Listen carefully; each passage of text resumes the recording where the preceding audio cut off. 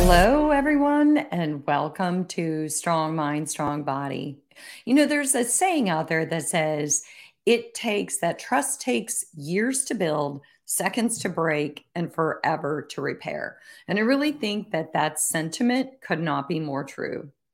To me, nothing feels better than a trusting relationship at work and at home. When I'm in a trusting relationship, I feel safe, I feel supported, and I thrive in those environments. And I guess I feel like, don't we all? So, again, I'm Angie Miller. This is Strong Mind, Strong Body. And today I want to talk about trust because I think that in today's world, trust can be tricky. And yet, trust is the backbone of healthy relationships. And that's why I want to talk to you about it today because trust matters. So, feel free to chat in and share your thoughts or your questions along the way. But when trust exists between two people or a team of people in an organization, I think it creates this bond of loyalty that runs deep and a foundation of safety that allows you, your clients, the people you work with to flourish and to succeed. When trust exists, you can be authentically you and you can share your feelings and thoughts in a safe environment and feel secure in the relationship. And yet, we all know that when it comes down to it, trust is so fragile. It requires a lot of nurturing to maintain trust. And the truth is that it can take years to build it, but it can just erode in a second. When you let somebody down, or when you choose your words poorly, or you lie, or you deceive, or your actions cause someone to doubt your loyalty and commitment, inadvertently or not, or intentionally or not. So when I personally was developing this episode and I was thinking about what is trust to me, and there are so many words that came to my mind, but one of the words that always comes to my mind when I think about trusting somebody is consistency. I think about the people in my life that I can count on to show up the same, no matter the situation and no matter who's around. People whose personality is predictable in a good way, like those consistent, responsible people who are emotionally regulated. They don't blame others. They respond versus react when things go wrong. People whose actions and words align. Those are the people I'm most likely to trust. And I'm wondering if that's the same for you. So, consistency is always that word that comes to my mind. I like predictable personalities, again, in a good way. I'm guessing, though, that we all know that feeling when someone breaks our trust. Almost immediately, our guard goes up. We question everything we thought to be true about that relationship. And all of a sudden, we don't feel as safe to be open and honest. Once that bond of security is broken, it can take years to rebuild. So, again, I'm Angie Miller. This is Strong Mind, Strong Body. And we're going to talk about trust and why it matters because trust is the foundation of relationships that thrive in our personal life, but also with our clients. So, whether you're a health coach, a wellness coach, a personal trainer, a group fitness instructor, you're a CEO, you own a company, whatever it is, trust matters at home and at work. So, how do we develop that trust that keeps people loyal to us and that we can be loyal to other people? So, I have some tips to help you build trust in any relationship, whether it's at work or at home. But before we start, I just want to say the tips that I'm going to share today, these are practical tips. There's a lot of research I found that kind of examines what trust is and why it's important, but not as much research on how to like practically build trust in relationships. So a lot of what I'm sharing today is more practical tips versus journal articles on the topic or peer-reviewed research. So here's my first tip. If you really want to build trust, number one, I would say what you mean and mean what you say. And this means that I think it's important that all of us are true to our word and we honor our commitments all the way down to the smallest of things. So if you say you're going to show up at 10, but you consistently show up 30 minutes late, that erodes trust. If you say that you're going to get your client an article on nutritional tips, get it to them in a time period that you specify, not just like when you happen to remember. And try to keep your promises. And this means that we have to avoid that temptation to over deliver and under promise. So make sure whatever you commit to, you can keep your word. And here's the thing about all you people pleasers out there. I think that being a people pleaser, I have the best of intentions. And because I always want to please, I can get into that pitfall of perfectionism where I want to say yes to everything and everyone. And then sometimes I can overcommit and then find myself unable to deliver for everyone on all the promises that I made. So be cautious and guided. I would personally recommend that we say no versus saying yes, and then find that we fall short on our commitments, because again, that erodes trust. So, number two, when it comes to building a person's trust, I think I was reading an amazing article about the importance of acknowledging other people's emotions. And I thought this was spectacular, especially in a workplace, because it talked about how universally trust in the workplace environment is kind of going downhill, because we used to have these daily water cooler talks, if you will. We would see people, we would have face to face interactions, and that built trust because we could kind of develop these meaningful connections. But now, with so much work being done virtually, and with us seeing our clients virtually a lot, we know that it takes a unique set of skills to connect with somebody this way and to show you that I mean what I say from here and that I want to authentically connect with you. That's harder to build and maintain trust in that way. So, this article talked about the importance of emotional acknowledgement, which is really just the act of verbally recognizing how someone else is feeling. So it could be as simple as saying something like, you know what, Jean, it seems like something's on your mind today. Or, Jean, I almost feel like you feel sad today. Because what they're really saying is that you can form a deeper, more meaningful connection with that person. That the simple act of just acknowledging what you sense and feel in another person sends the message that, hey, Angie just noticed that I'm looking kind of sad. Obviously, she cares. And if she cares, then she's a person who wants to get involved. And let's be real here. How many times a day do you see, or do you, maybe you don't do it, but maybe you are going through something and it's written all over you. And it's almost like people avoid you at all costs because gosh forbid they get involved. Gosh forbid they ask you what's going on and they sit and listen to what's going on in your world, and you get to share space with them and talk authentically about your feelings. So really it's the person who steps up and says, hey, Angie, are you doing okay? That is the person that you trust more, because that person took the time and showed that they care, and trust and care go hand in hand. But I want to give you a little caveat on this, because when I was reading this, I thought, I would caution that we're careful to proceed with caution on this one. We don't want to, mistakenly identify someone's emotions or to pretend that we know better than them what they're thinking or feeling. We don't want to be presumptuous or, make them feel defensive, like maybe they're not ready to talk. So here's my caveat on this. Here's my suggestion. I think that questions work best. So I do solution focused therapy. We are huge into questions. Same with motivational interviewing. We ask questions to give people the opportunity to give us the words so that we don't put words in their mouth. So maybe something like, hey, how are you feeling? Versus you seem upset. Because if a person's upset and they're not ready, or maybe they're not upset, they might feel defensive.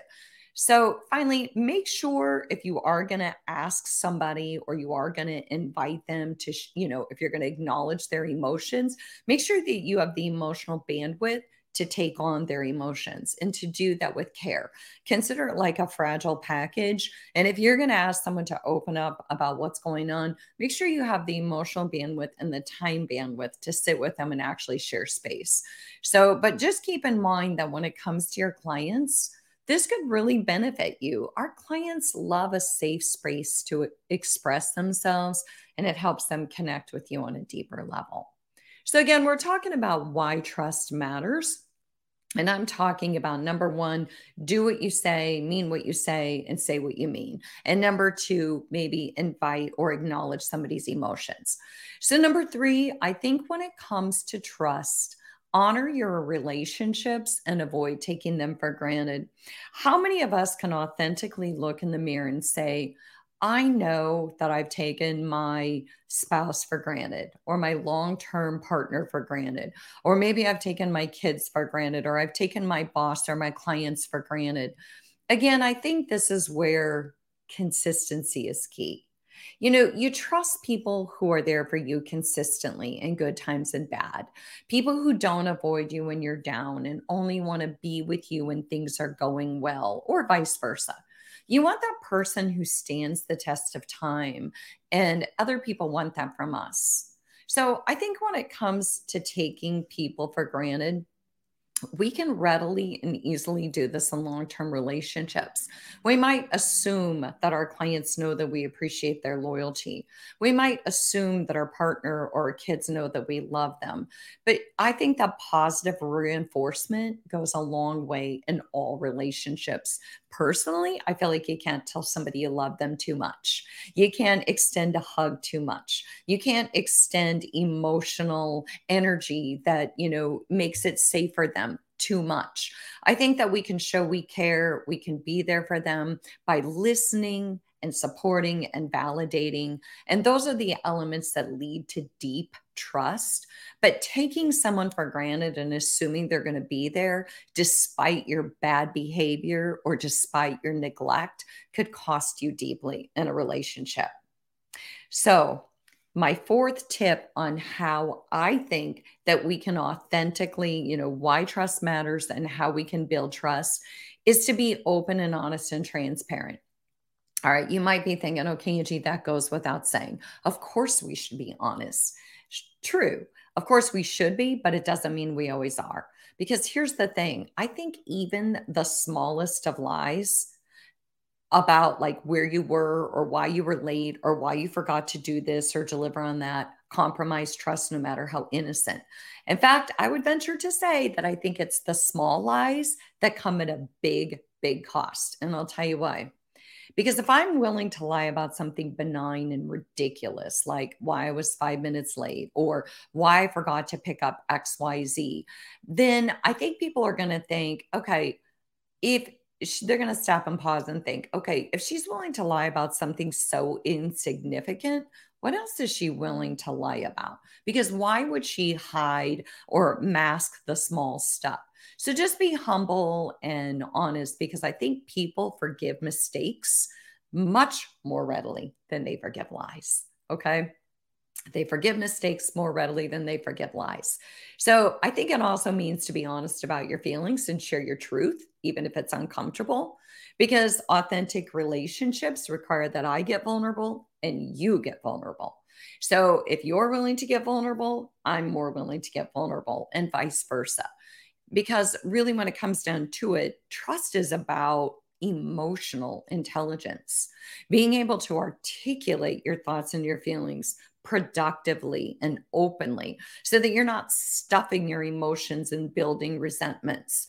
I know some people are like that big backpack carrier where I talk about the backpack where they stuff this, that, and the other, and they put it in their backpack. It's like ammunition, and they're not really authentic. And then one day something just makes them pop and they just throw everything out of their backpack. And they're like, and then you did this and you did this.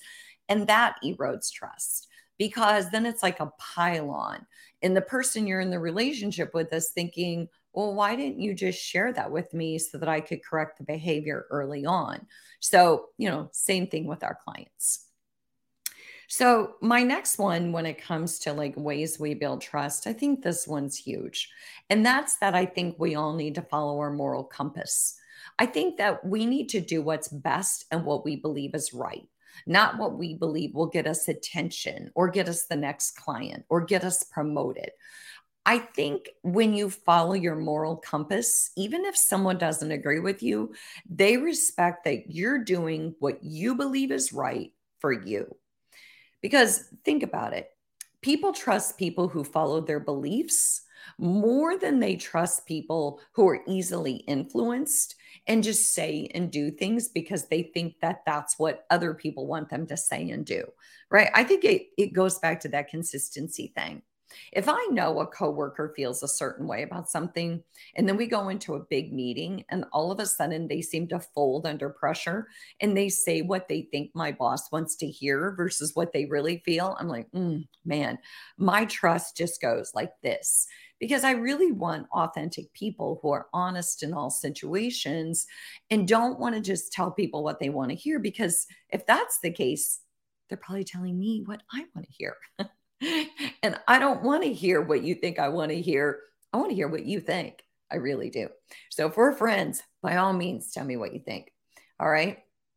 So, number 6, I think when it comes to building trust, and by the way, you know what? If there's something you want to put into the chat or a question you want to ask me or some input, by all means do. If I miss it, I'll grab it later and respond to you. But, admit when you make a mistake. So blaming others or trying to cover up your mistake or just being dishonest in general about mistakes compromises trust. People value when you're honest and you're humble and you can admit, hey, I'm human. I messed up. They probably won't love it that you messed up, but I think they're going to value your integrity and respect your courage. Because again, it's about a willingness to be vulnerable and to feel exposed and to admit that we're not perfect. Because if we're not perfect, we're inviting other people not to be perfect. And then we create this environment where we say, hey, you know what? It's okay if we all make mistakes. That's okay, because that's how we learn. So last but not least, when it comes to trust, I'd like to leave us all with this thought. I think that we have to remember that building trust takes time. It takes attention. It takes great care. And it helps if we're going to build trust that we listen to people, we show empathy and support. It helps if we're transparent about our motivations, like why we're doing what we're doing. And it helps if we are motivated to do things for the greater good, not just what's good for us. Also, when we're appreciative and we acknowledge what others do for us, I think that builds trust. When we can say thank you and we can give other people credit, when we can be humble and say, I didn't know how to do that. Thank you for helping me. And when we can show respect and consideration for others. So, in summary, trust creates these amazing, lasting connections and bonds. It makes people feel safe in relationships. And it's the foundation of how we connect with people personally and professionally. It's the foundation of success for our clients. Our clients are more likely to take risks. They're more likely to test their limits, and they're more likely to succeed if they trust us. So again, I'm Angie Miller. This was all about reasons that I believe trust matters and practical tips to help you and me build trust in all of our relationships. So thank you so much to our APA and NASM audience and to all of you who just want to feel healthier from the inside out. I appreciate you joining me, and I'll see you next week.